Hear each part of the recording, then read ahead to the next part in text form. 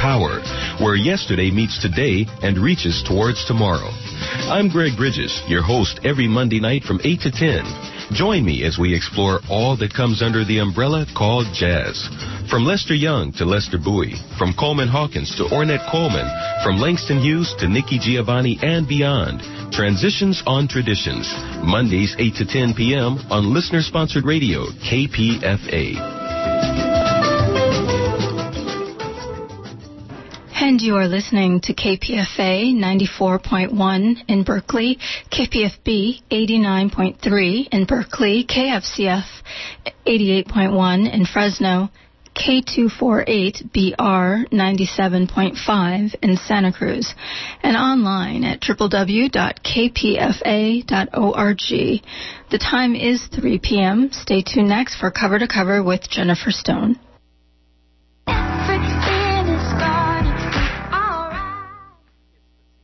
Happy ending, nice and tidy.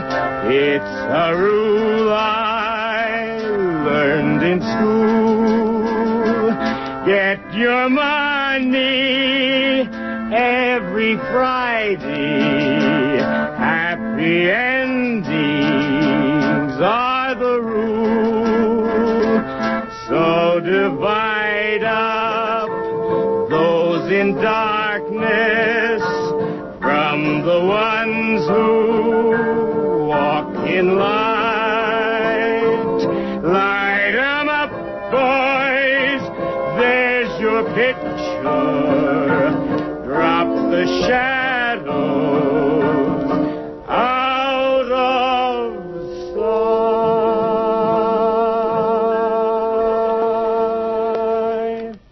This is Jennifer Stone with Stone's Throw. Today is Tuesday, November the 10th, 2015.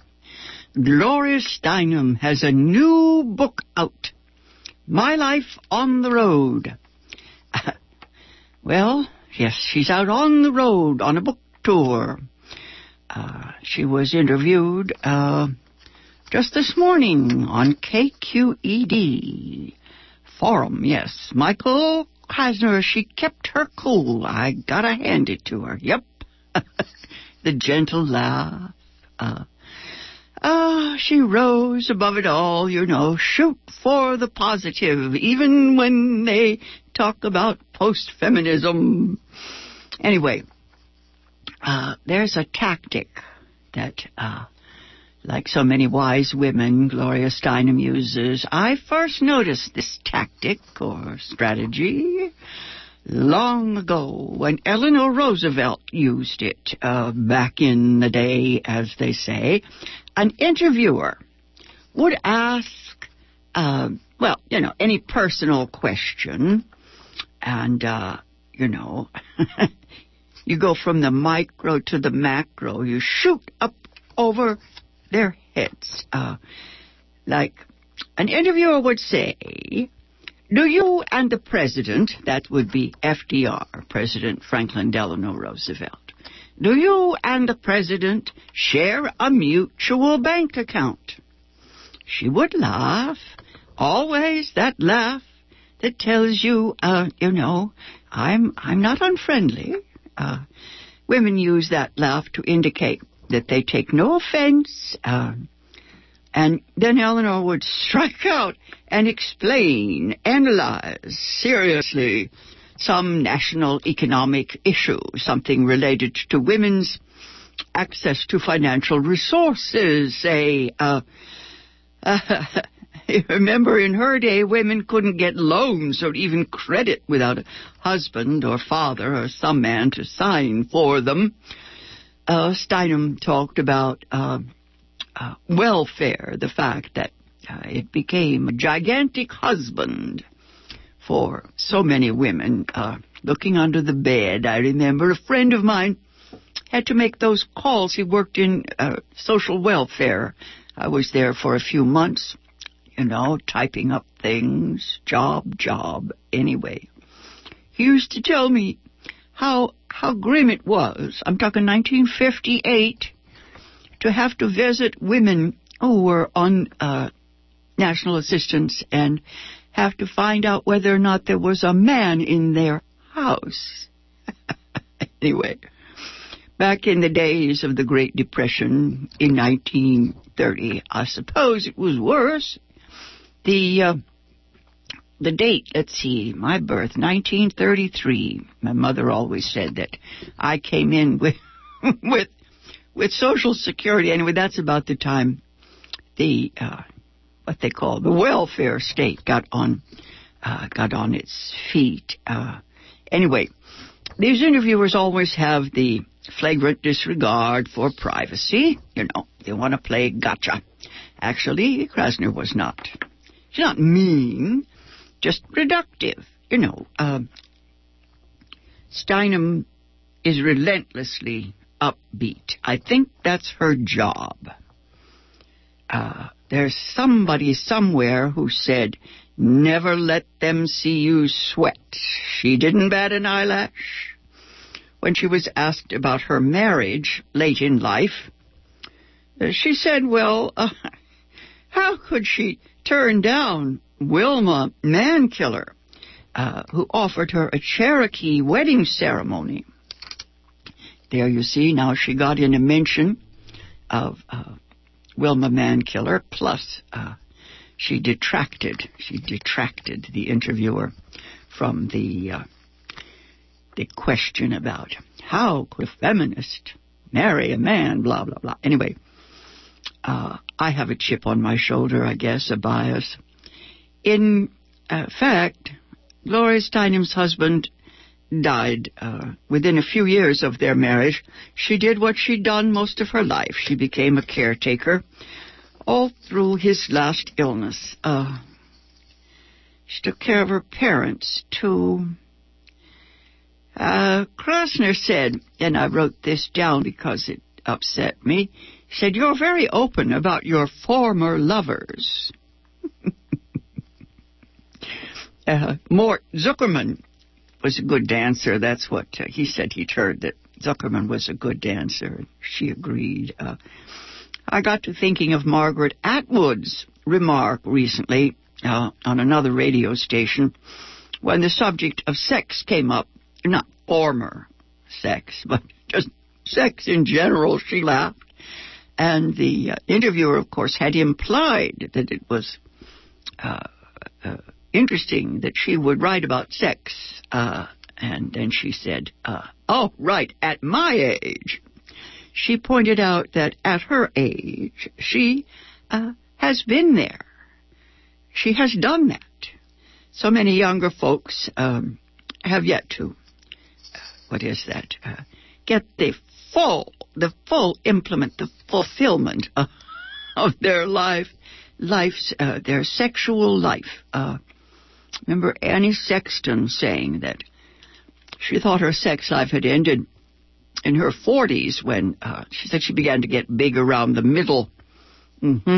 Lost our looks. Whoops, there we go. Anyway, I tried to listen and learn because Gloria Steinem said that she learned the most, from librarians, of course, from the wise women, but librarians, from books, she said. Krasner had said, Judy Collins said, feminism saved my life. That's when she said, right, librarians. That's when she learned that, this is a quote from Steinem, there is no such thing as a vaginal orgasm. End of quote. She got that in, God bless her, contrary to Freud's phallocentric perceptions.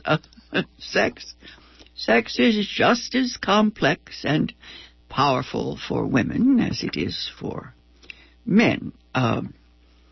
Anyway, yes, a good dancer. I loved that bit. I just loved that. Anyway, she didn't get angry. That's what I loved. I'm afraid I always take these things personally. I think that the political is personal when they talk that way. I guess there was talk. I guess the talk was about the fate of feminism, where we're going with all this. What is it anyway?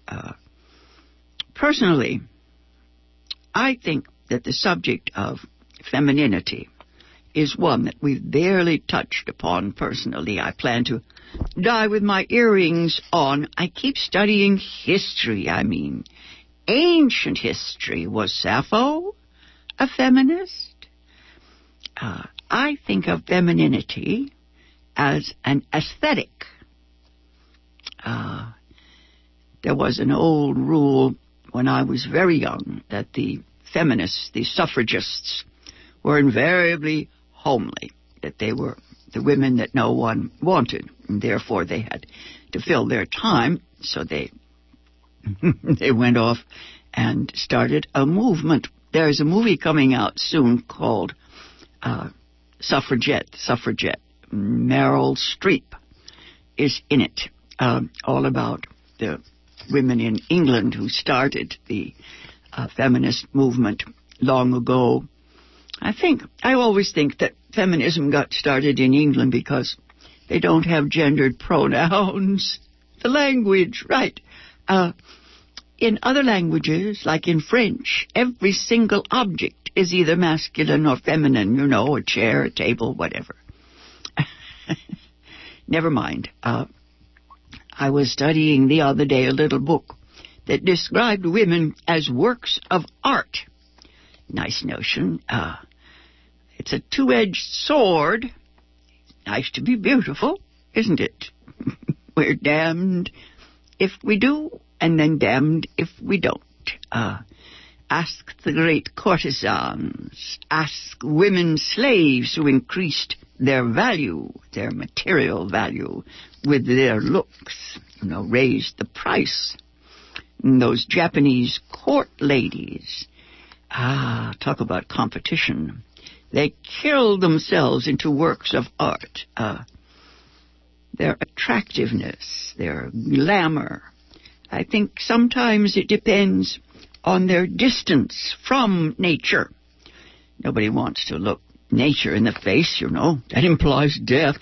Many men prefer to ignore woman's biological role. Maternity is not necessarily very sexy. The fate of woman has been both a nightmare and a dream. It can be a dream of love and ecstasy, or it can be hell on earth. Transcendence was what my mother always told me. Yes, that's what we are put on this earth, to rise above, she would say. Our history is full of agony and ecstasy for both sexes, actually. You remember the bound feet. I think the bound minds are the worst. Ignorance, right, get thee to a library. And then, worst of all is the crime of castration. Subject, I'm always told, is not, what is that? Not to be discussed, especially in public. It is still practiced on tens, hundreds of millions of women, the torture of genital mutilation. Now, most people just won't talk about it. Try bringing it up and see what happens. Nobody wants to hear about that, right? I have a poem. The only place I could use it was here on KPFA once.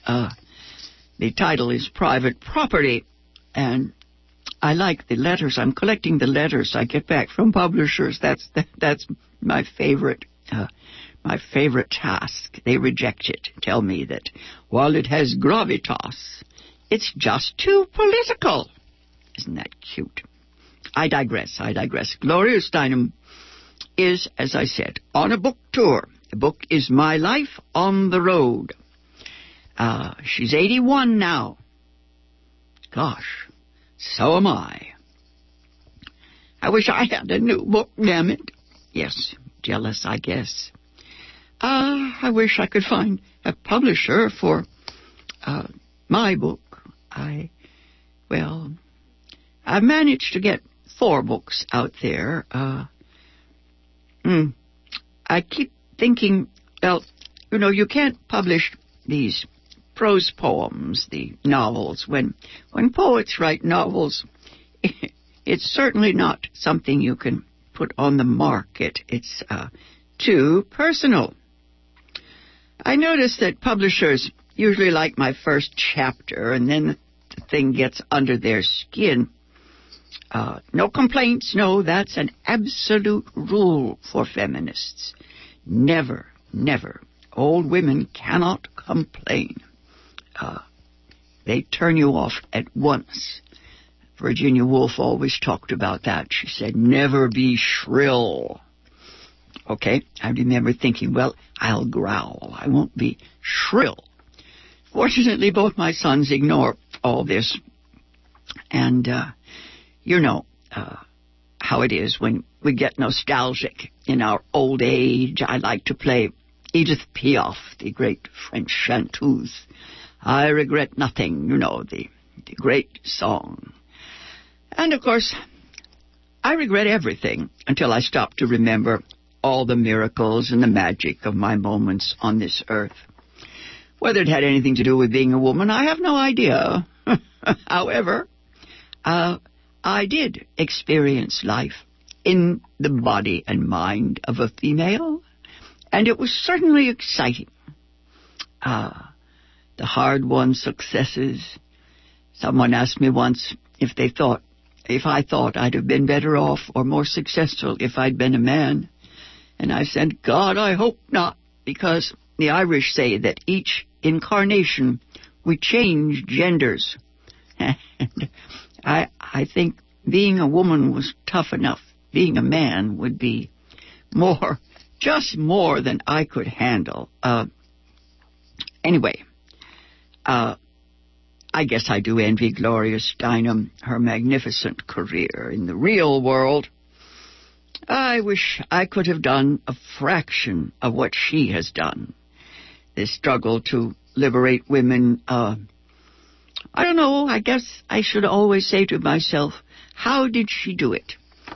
We used to say to students, if you think you can't keep up, go to the head of the march. Just get right up there, get up to the top of the barricades. Ms. Magazine compares with Emma Goldman's magazine back in 1917.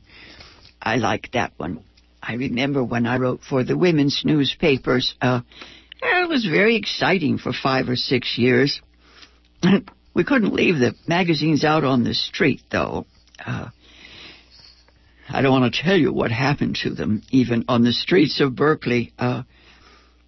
Emma Goldman's magazine, Mother Earth, has been anthologized, and I hope to read excerpts. I got to get it down here for a premium for our subscription. All the articles in there, 1917. Oh, Emma Goldman, I guess the only woman to be deported from the United States. Anarchy. How I love anarchy. It's the most misunderstood political ideology of all. When I wrote for that newspaper, Plexus, I found that being an anarchist feminist did not go over.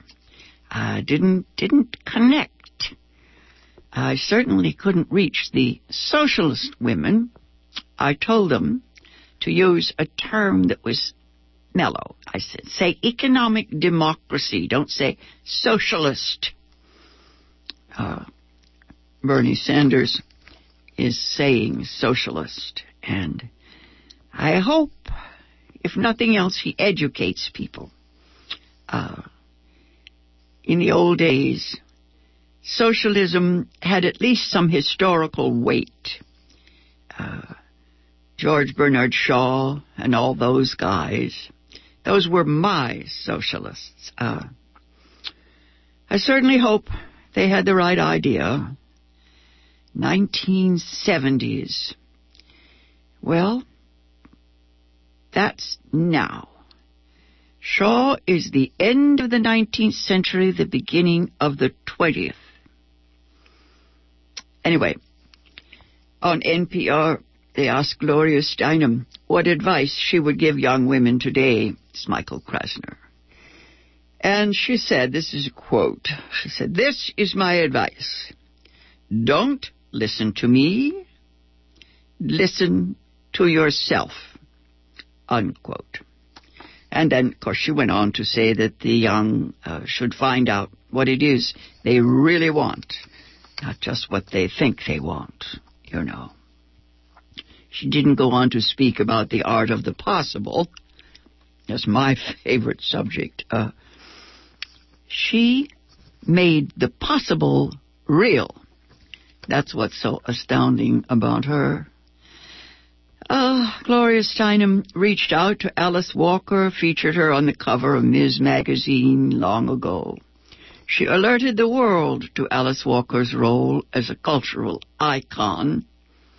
Icon is a dumb word, sorry. Better to say voice. Alice Walker's voice. Alice Walker said she writes with the help of voices, the ancestors. Now, I don't like to speak for her.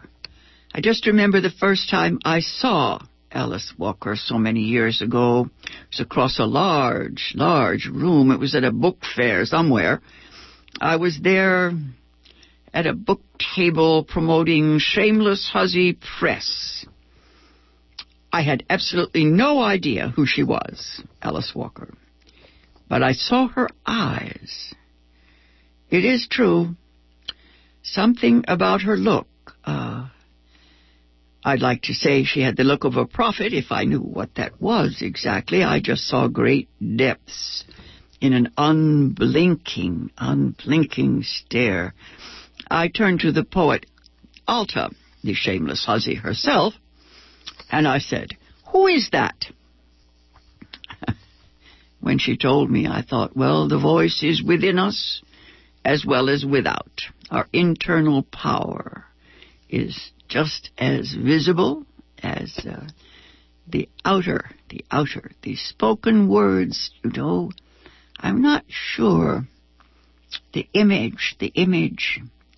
Gloria Steinem says that, well, as I say, I don't like to speak for other women.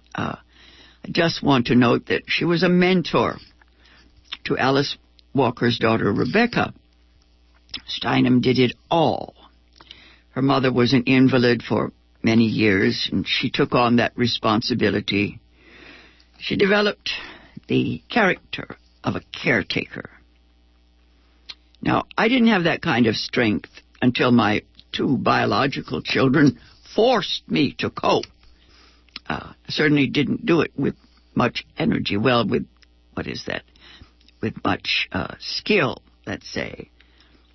Reality didn't really control my... Well, let us say that reality no longer torments me. As a neurotic narcissist, I followed my bliss into the theater from early childhood. Too many young women today are still not sure what they want. They are swayed by all those voices, the external voices telling them what they should want. Gertrude Stein wrote, "Oh, don't let me listen to them. Let me listen to me." Now, in the 50s, it was selfish. We were told it was selfish to focus on oneself. Unfortunately, this is one of the values that confuse us today. I think it's wise to search, to work for what you want in your own life. As a matter of fact, it is essential. Individuation, it's called. Ibsen's play The Dollhouse back in the 1890s. What was it Gloria Steinem said? She was busy giving birth to herself. In The Dollhouse, there is a woman, end of the 19th century, who must examine her own life, her society, She has been a daughter, a wife, a mother. All this she has done. But then she discovers that her perceptions were based on lies. Not that she doesn't have affection for her family, for her children, but as she says, her duty is not greater. Yes, her duty to them, to the family, is not greater than her duty to herself. At which point, yes, she slams the door. Nora slams the door, and then we came to the 20th century. I always have trouble when she leaves her children. I didn't even like Medea. You remember she murders her children just to punish or have revenge upon her husband. I kind of think that children, well, they are the raison d'etre for some of us. I think that for a child to individuate, they must have at least one adult they can trust right from the beginning. Even when the adult is, well, I don't want to say a fool. Let's say when they make mistakes. Well, actually, I could have stopped drinking, just living alone, but I needed my children, and they helped me to become a whole person. Today, the theme is empowerment. Well, I think, yes, we must develop self-confidence, strength, courage. Gloria Steinem said good things about Hillary Clinton's courage, her courage to keep going after what they'd done to her. I guess we need the courage to live, to love. Surely we all do this in order to promote the general welfare. That doesn't need feminism. Altruism, that's always something to want. Bill and Linda Gates, they try to be role models for the rich. Anyway, it's a start. Saints and angels, they may not be sustainable, but, it's a goal. Christ consciousness is not really the sort of thing, the superwoman, the Ubermensch, I can't quite imagine knowing that. I have known 7 Ubermensches, though. Uberwench, we called it, yes. You are an Uberwench, I said. 7 women. I must write about them soon. Anyway, we know compassion is the only enlightened self-interest. Just makes sense.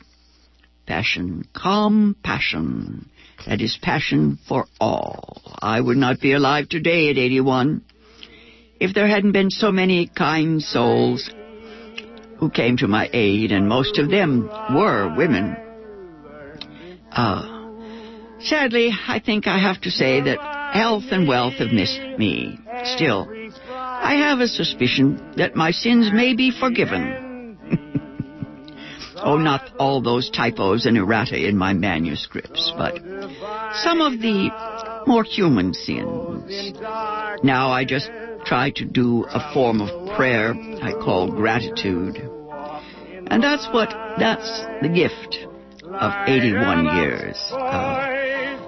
I hope I qualify as someone who is awake. I'll be back on the air next week at the same time. Till then, go easy. And if you can't go easy, go as easy as you can. Here's another community-powered announcement from KPFA. Contra Costa Ballet invites you to its 25th year presenting the ever-popular The Nutcracker. You can join Clara and her beloved Nutcracker Prince on a magical journey among giant mice and toy soldiers into a delightful kingdom. Contra Costa Ballet brings the Nutcracker to life in this festive production filled with colorful costumes, whimsical sets, and talented young dancers. This 1-hour family-friendly performance is a fun and elegant introduction to this holiday classic. This is a benefit for the Contra Costa Ballet Foundation, which provides scholarships for dancers. The Nutcracker will be presented over Thanksgiving weekend, November 27th to the 29th, at the Lusher Center for the Arts at 1601 Civic Drive in Walnut Creek. This venue is wheelchair accessible. For more information, please call 925-925